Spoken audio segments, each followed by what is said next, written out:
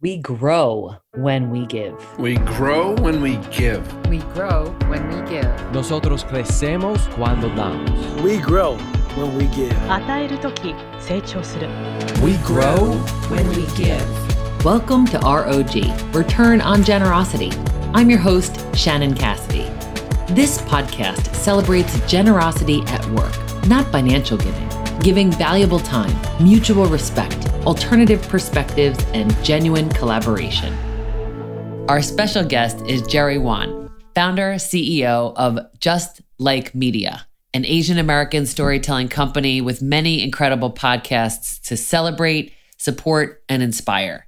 He's a storyteller, brand builder, and community leader. I appreciate Jerry's innovative approach to storytelling and sharing diverse voices and the ways in which he addresses different issues and makes content available to his listeners. Thank you so much for the content that you share, Jerry, and for being a voice for positive change. Welcome to ROG. Thanks, Shannon. Glad to be here. I think it's really fun to be able to use platforms like this to share stories that, I don't know, at least for me, I didn't have growing up. The main reason I do it is to make sure that my two kids and their peers don't have that excuse anymore. Exactly. Right. That they can't say that they didn't know. Right. No, that's exactly it. Or that it wasn't available. Yeah. And that's the thing about so many of your guests. You touch on topics that if you were really digging in and looking for ways to understand different populations and the ways that people are treated or solutions to problems, you could find it. But you make it available to us as listeners. Like for example, the one about how to raise anti-racist children. I thought that episode was terrific, and just practical tips, some real life examples, some really impressive guests that you've had. Thank you for that. Oh, thank you. Thank you for having me today as well. So tell us a little bit about your story. Yeah, there's a lot of different ways to share it. I guess, relevant to the storytelling portion is I was born in Korea, moved to the States when I was 8, spent a little bit of time here in Southern California, then off to New York, back here for college. And I think as with many children of immigrants or immigrants myself, we're taught that there's a specific formula to define or to achieve what we were taught as success in America. Study hard, get good grades, go to good schools, get a good job, and that will earn you through money and status, some sort of respectability. I like to think in an ideal world that could be true. For anybody, regardless of what your gender is, regardless of what your race is, regardless of how you pray. I think the reality that many people have and continue to realize and wake up to is that that's not the case for so many people. And to let people continue down this path, again, whether you're a woman or identify as LGBTQ or, Asian, Black, Latino, whatever you're born as, that there are separate nuances and there are different contextually relevant key insights and advice that is necessary to look at life in a different way. There's a big gap to fill, to one, for people who want to be successful in the traditional sense, to help them understand and bridge that gap, and two, to let people know that it's okay to get off the road, try to climb a different ladder or try to go down a different path. And so the reason I share that, I think, for the majority of my early and adult life, having been the beneficiary of amazing parents who focused on education and went to great schools and had a lot of opportunities, I think we convinced ourselves that that's the way to go. And so I did that for the early part of my career, the first 15 years or so, had, good marginal success in sales and marketing for the first 10 years, went to graduate school to get my MBA, became a strategy consultant, which, in general is a very envious job in an industry.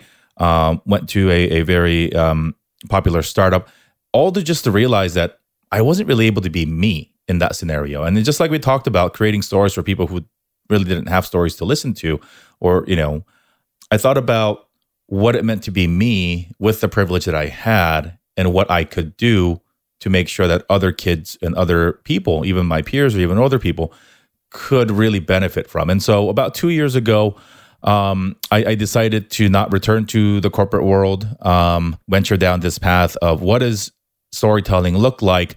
What does Asian American storytelling look like? And owning that story unapologetically to be able to try to get people to understand that, one, it's both unique and very universal. And so what I mean by that is everybody has a very unique immigrant and refugee adoptee story.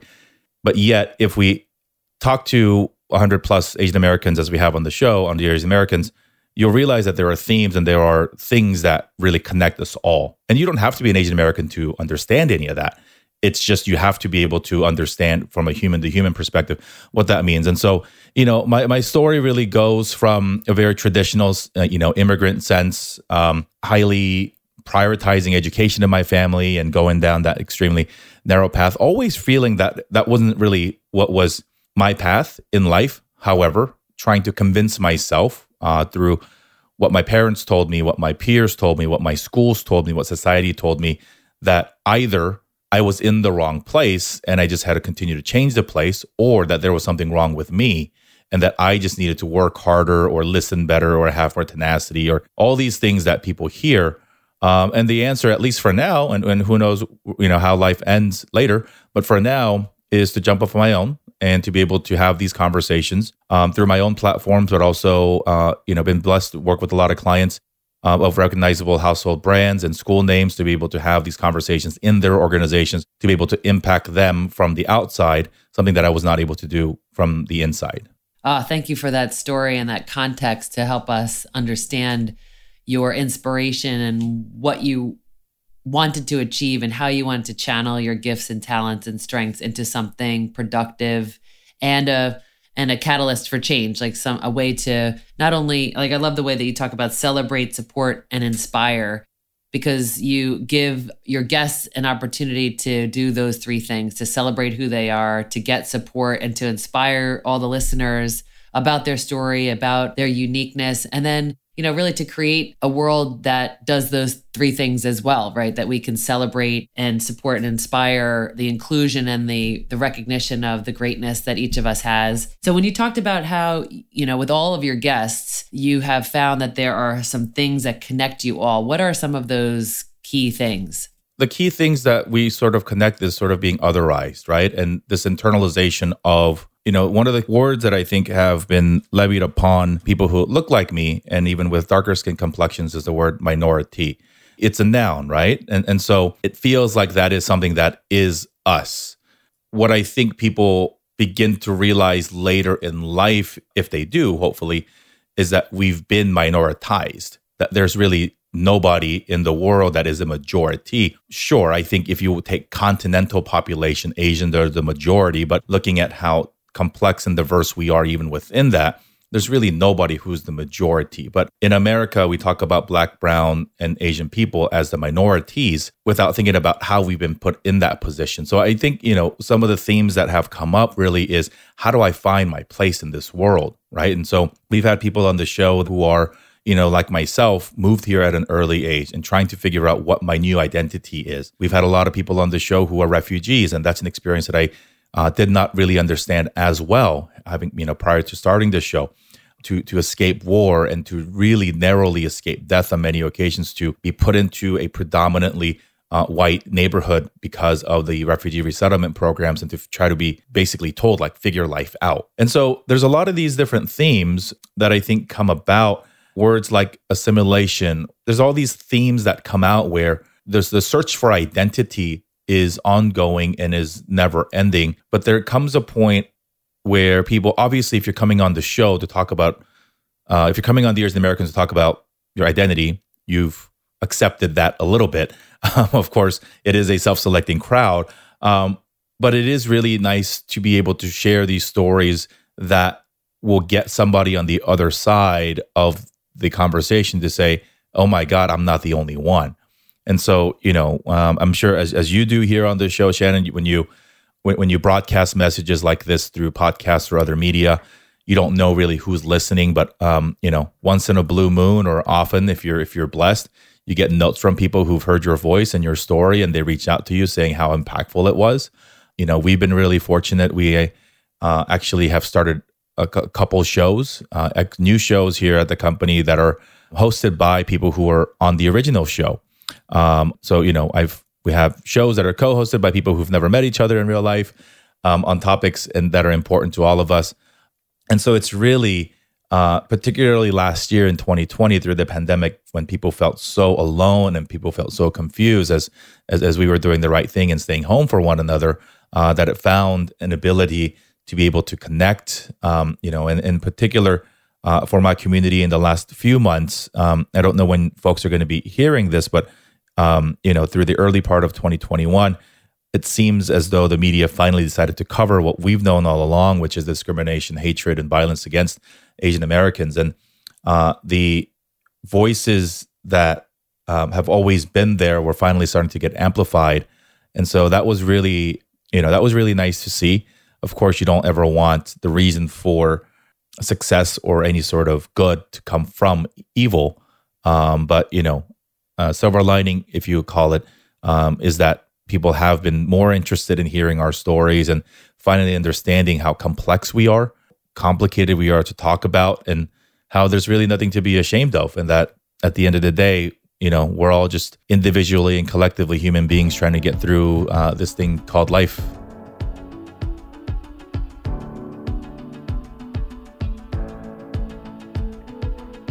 When we come back, Jerry will share his perspectives on how to invest in authentic executive presence from the inside out versus the outside in. Introducing the brand new QuadPod Podcast Network. At QuadPod, we have a variety of podcasts that are as unique as you are. Visit QODPOD.com. The QuadPod Podcast Network. That's QODPOD.com. And we're back with founder, CEO, Just Like Media, Jerry Won. I work with a lot of the APA, ERGs, the employee resource groups, or the employee business groups who are APA oriented. And this topic comes up a lot.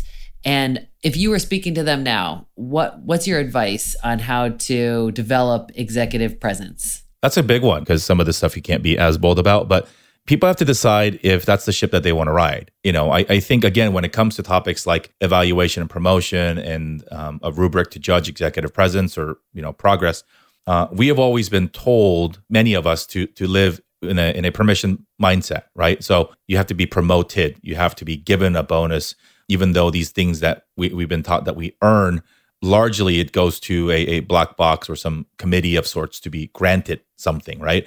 And so to be able to really look at that relationship or that premise from an opposite way and saying, how much do I want to be here? Am I allowed to be myself? Can I be successful? And there's a lot of different words for it, right? Like code switch and other things where we have been told to minimize ourselves, to make ourselves small. Companies like to say, bring your authentic self to work, but not like that. Right. And that's not just for people who look like me. There are people who wear their hair differently, right? Who have, religious or other cultural significance clothing or headgear that they, want to wear, as if the work that we do is dictated by how we show up to work. And so on that note, I think it's really figuring out, like, is this a place you can nurture you in your success? That's up to you to decide. If it's not, should you consider leaving to somewhere that might be better for your mental health? If not, do you want to stay and try to fix it? Can you fix it? Or 3, and who are we to judge anybody else's situation? Like, if you need this money or whatever, like, how much can you tolerate before you decide it's not? I think those are important questions to ask yourselves constantly, whether it is on a regular interval or with yourself or with a coach or whatever it is. Where I come from most recently in the consulting world, it's a big pyramid, right? It's a large organization. We have like 300,000 people that work there, and everybody wants to make managing director. That's supposed to be the top of the pyramid. Well, what if you don't want to, right? What if the sacrifices that I need to make with my family, with my finances, with other things don't make me want to, and yet I'm continuing to be judged by how I show up to work and how I prioritize work relative to other people. And so, again, I think executive presence, if you want to learn it, you can code switch and learn it the whole way through. Like, I don't really have a problem or a challenge, whether it is given, learned, or, born with, having a large voice presence in a room of anybody, right? The loudest person sometimes is seen as the smartest person, the person who speaks with the most conviction, regardless of the quality of the words that come out of their mouth, is seen as credible. I mean, we see, examples of this everywhere. you're like, how the hell does that person, and it's usually rooted in audacity, right? And so the audacity to think that your opinion matters more than the next person, right? And I think we're going through an interesting generational change. And so I think if you talk to my parents' generation or people who were early on, or even, I don't even want to say older, but early on in their immigrant journey, they come to this country expecting to be treated differently because their primary identity is Korean, Chinese, whatever, right? They don't consider themselves American, maybe by citizenship if they get naturalized or otherwise. But from an actual identity perspective, when we talk about Asian American as a term, do my parents identify as that? I don't know, right? And so, I guess, even for European Americans, right? If somebody from France moves here in their 30s, they're always going to be a French person. They're not going to be American. And so why that's important, I think, is as we exist in these rooms, it really sets the tone of what our expectation is on how we get treated. And so if you consider yourself a guest in this country and somebody says something not nice to you, then you're like, well, yeah, I expected a little bit of that. And so that I think also plays a role. So like, here's a fun one. So a lot of Asian Americans hate this question, right? Like, where are you from? LA. No, where are you really from? Right? I don't like that question because obviously the intent of the question is to make me feel like we are not the same. But for her, she's like, of course I'm not the same. I'm not American. Well, it's very similar to, it is similar to gender identity as well, right? Because we judge by what we see and we make assumptions and we go full forward with that.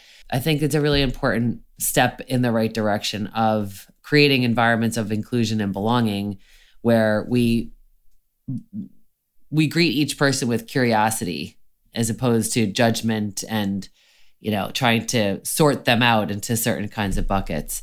So what are some ways that you have experienced generosity in the workplace? You've had several different careers and you have your own business. So what are ways that you experience generosity at work? I think generosity at work, really, from a mentorship perspective, is to find people who will help you, whether it is, outside or inside the scope of their work, right? I think it's having empathy to realize that, and this is gender, race, creed, agnostic, right? It is to be able to use your privilege, what you have, to be able to bring somebody in a conversation or an opportunity to coach instead of to reprimand, to build up instead of putting down. I think when we often, regardless of who you are, because we're human beings, we often forget what it felt like to be the new person when we get past that and have, some sort of status or power in a relationship. It's hard. I think the good ones, the people that I've benefited from, the people who I try to emulate and to try to be more like today, are the ones who still remember what it meant to be the lowest, person, the youngest person, the only person in the room. And what I am, encouraged by through my life experiences and just what I see daily too, is people who go outside of their identities, people who use their privilege, whatever that looks like, to be able to provide opportunities for people that would not otherwise get that. And so I think, generosity, I think when we think about that word objectively, is usually financially associated, right? You're giving money, you're giving something, but giving opportunity, giving a sense of belonging, and more importantly, that sense of worth, I think is really the best gift that you can give. In what you do here on the show and what I do on other shows is that gift, right? To tell people, hey, I think your story matters and I want to use my platform, which is a privilege that I have, to be able to share your story with other people. There's no better, that I think is the most humbling thing that anybody can hear, for somebody to say, I think your story matters. Because for so long, and we all deal with imposter syndrome and self-doubt, and that's regardless of what you look like. But for somebody to say, I think you should come on my podcast, I think you should write a book, I want to pay you money to come to my organization and share your story, is a lot to deal with. And even for people like you and me, we do this professionally. Every single time it happens, you're like, holy crap. Like, why are you paying me to do this, right? And so, but I think that's the generosity. I think it's empowerment, it's confidence building. Because nobody ever says like, oh, I shouldn't have shared my story, right? So, yes, especially when they get the feedback from the listener about how they could relate to the story or what it taught them or what it, the kind of courage that it inspired in them because they thought, oh my gosh, look, you took this leap and then because of that, you got to this place. So I think it's that shared understanding that we have about, the human experience of, like you said before, just, we're all trying to make our way the best we can and that we don't get a second shot at this. So how can we use the one chance we get at this life to do something useful and productive? So is there a favorite quote that you have or like a mantra or something that you think about that gives you inspiration? Growing up, it was Hakuna Matata. Well, because think about it, like, so if you don't know, if you're not familiar with Lion King, Hakuna Matata is it's the problem-free philosophy, right? Like, basically, don't worry about anything. Everything will take care of itself. It doesn't. You need to work your ass off. You need to put yourself in situations where great things happen. You need to build relationships, right? I think when people look at you, Shannon, or me, we're not at the peak of where we want to be and having the influence that we want to have on people yet.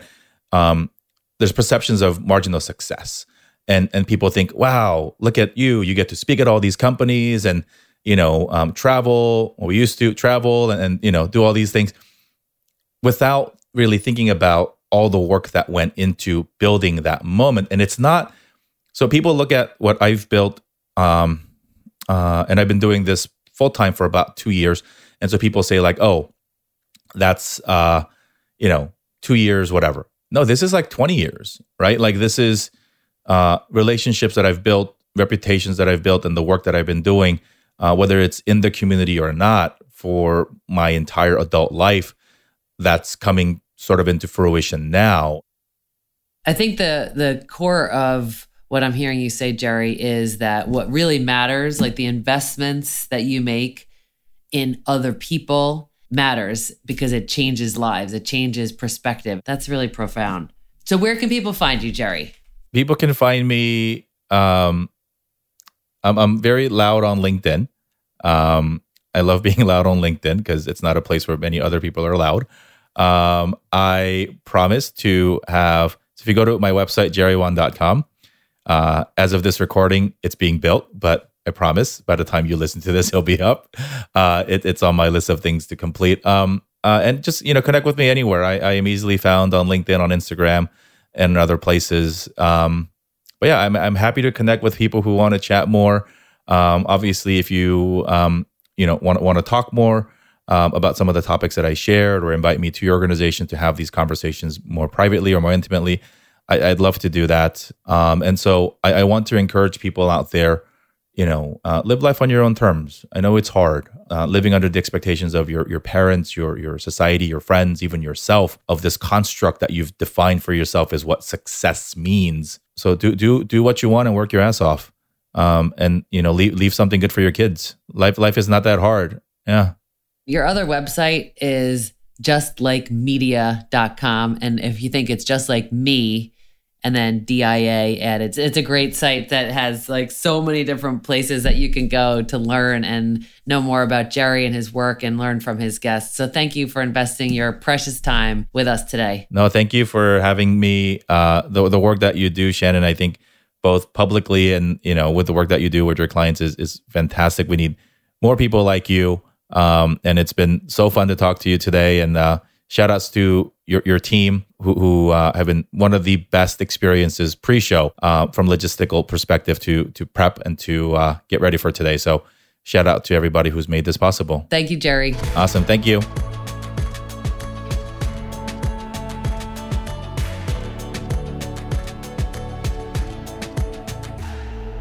ROG takeaway tip: how to apply what we've learned to our own work and lives.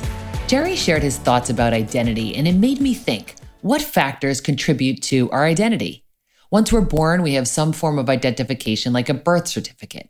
And then we travel and get a passport or learn to drive and get a license. Those identification documents tell others about us: height, weight, image, where we live, identification number. But the kind of identification that we're talking about here goes way beyond those things. Here are 12 components to our identity in no particular order to get our wheels in motion on this consideration. Our identity includes, but is not limited to, number 1, family and relationships. With whom do you belong? Where are you in the birth order? How large is your extended family?